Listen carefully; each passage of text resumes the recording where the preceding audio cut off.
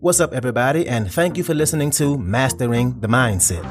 My name is Darius Dotch, and I'm an actor, hip-hop artist, and fitness and life coach. And I'm here to personally help you train and improve your mindset so that you can, 1, become the best version of yourself mentally, and 2, gain focus and motivation to be able to take action and achieve the success in life that you want and deserve. Before we get started, please like and subscribe to my channel, and at the end of this episode, if you liked it, please share it with a friend or loved one or someone who would benefit from hearing this message. I'm so glad you're here, and I'm ready to go on this journey with you, and that journey begins now.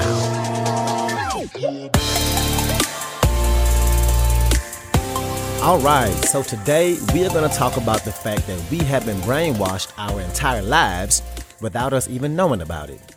So ask yourself this question: is it possible for your subconscious to be programmed and you not be completely aware of it?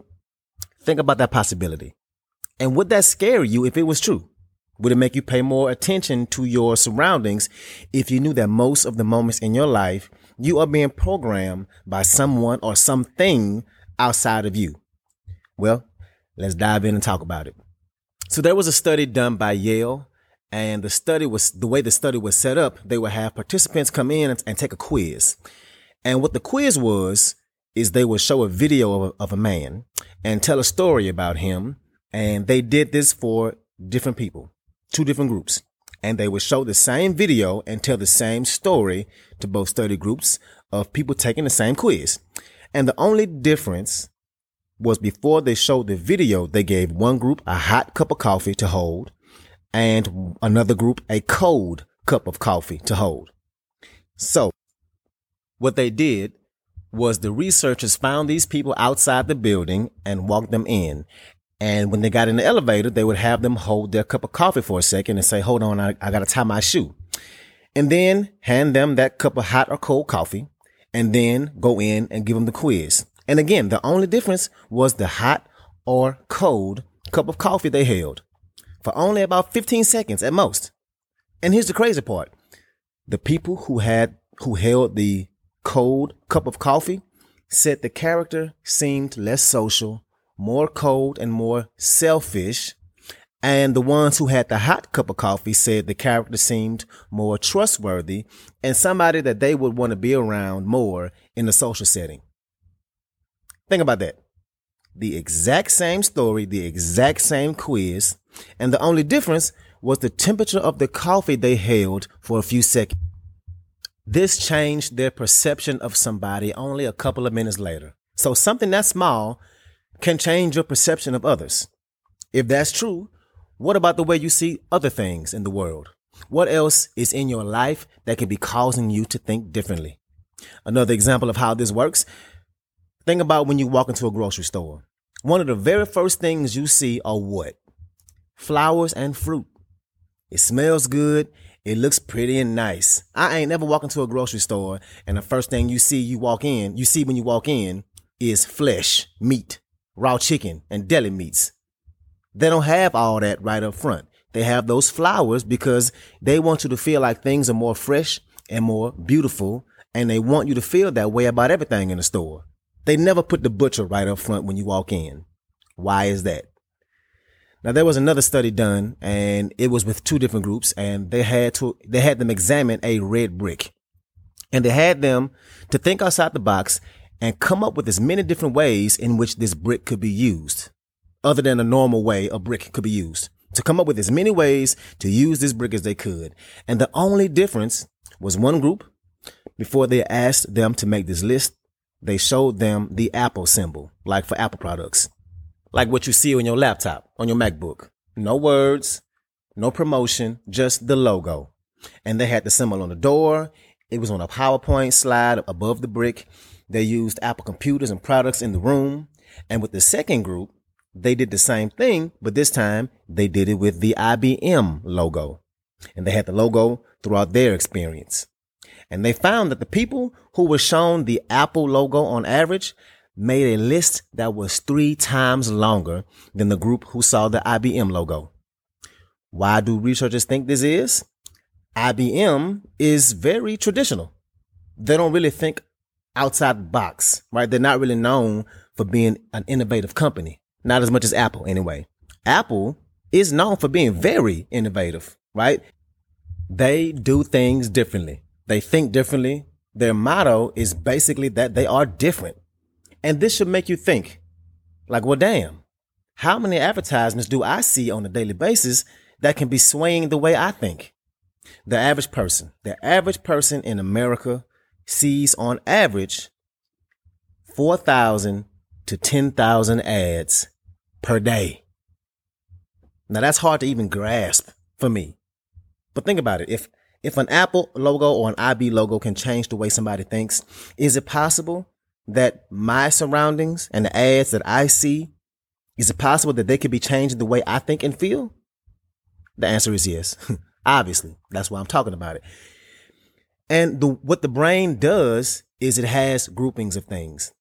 So it sees an Apple logo and it thinks innovative, smart, how it makes you feel, how they just seem to be made better. Everybody wants them. How it feels to use your Apple products when they do some cool feature you like. The packaging, all that stuff, all of it. Your brain groups all that together. And when you think IBM, you might think, kind of boring, not a whole lot going on with them. Are they still even really around, right? A different kind of grouping. What's up? I want to take a quick moment to say thank you so much for listening to this episode and to also let you know that this podcast is 100% donation driven, which means it's completely funded by you, the listener. So if you like the content I have to offer, I would love it if you can make a donation and you get to pick the amount. I left links in the description of the video as well as my homepage. You can choose which way benefits you the best to donate. And if you need more options, please feel free to email me at dariusdotch@gmail.com. That's DARIUSDOTCH@gmail.com. Again, thank you so much for being here, and let's get back to it. And there is a science behind advertisements. And I read about this documentary on how advertising in America made a shift back in the 40s and 50s. And it talks about how psychologists started working with advertising companies and they changed their approach from advertising to Americans what they needed. Like, hey, look at this cool ass lawnmower. You got a big ass yard. You need this lawnmower. Need. They switched that from a need to a want. Psychologists and neurobiologists came into these advertising companies and made this shift from what a consumer wanted to from what they needed to what they wanted. They exploit the human psychological weakness. Ads are made, majority of them, by psychologists in these ad companies to make you feel like you're not enough or that you don't have enough. Now, are all ads like this? No, but a lot of them are. And they make you feel like, I'm not enough until I buy this thing. I don't have enough until I have this product. Then I have enough once I buy it. And if you think about ads, there are ads everywhere on social media, on the internet, no matter where you go. You search something in Google and the first thing you see is a damn ad. You have ads on TV, on commercials. You go to a play and you see ads in the playbill. You go to a movie, you see ads in the previews. And we have to be aware of how all this affects us mentally. And not just ads, but the actual things you watch or consume. Any of y'all ever watched that show called 13 Reasons Why? It's a great show, a depressing show. But every time I watch it, I feel worse about myself damn near after every episode. And I'm like, damn, this show is so fucked up. Still couldn't stop watching it, but it really did make me feel that way. You watch these kids get bullied and they go through all this BS that they go through and it makes you feel bad. And think about all the things you watch. Do you watch a lot of shows with crazy people like reality TV? Are they always yelling at each other or getting into crazy random arguments? Do you think that it could possibly have an effect on the way you interact with people? I think at the very least, it's possible and more than likely true. Think about what you're watching. And I can prove it, that it at least has some kind of effect on you, on your mood. Think about a kid after they watch a karate movie or a movie with a lot of action and fighting. I know when I was a kid, I would be running and jumping and punching and kicking all over the damn place. Like, yeah. It changed my mood. I know you see kids doing that. And no, You probably don't watch reality TV with a lot of yelling and go jump into arguments. But if you watch them a lot and all the time, it at least is in your brain somehow, somewhere. And that goes for anything you watch. So think about the things you watch, the things you read. You got to start thinking about the people you're hanging around with, you're hanging out with. How are the people you spend the most time with programming you? You have that one friend who's always negative no matter what. They're always going to find something to be negative or mad about. And you hang out with them and it's just a constant negative rant about all kind of things. And afterwards, you feel just a little worse, maybe more than a little. What about that friend who's always sad and always woe is me and the universe is just beating down on them? And every time something happens to them, it's the absolute worst thing that can ever happen to them in their life. You know those people? Do you know those people? I know those people. How do you feel being around them? Do they change your mood? Do you need to spend a little less time with these people? Now, I'm not saying you shouldn't be friends with somebody. I'm just pointing out the fact that maybe you should think about how much time you spend with certain people. How are the people you spend the most time with programming you? And how are you programming them? And the same thing goes for social media, especially social media. Who are you following? What kinds of posts do you see the most? You have that one person who you follow who's always posting shit that pisses you off, negative stuff. How do you feel when you see their posts? If they change your mood in a negative way, then you should probably unfollow them. Why even have that energy? Your mental capacity is limited throughout the day. What you don't need is any unnecessary things in your day making you feel bad or negative that could potentially stop you from making progress in life you need, from getting the life you want. We already have enough on our plate mentally and enough mental baggage as it is.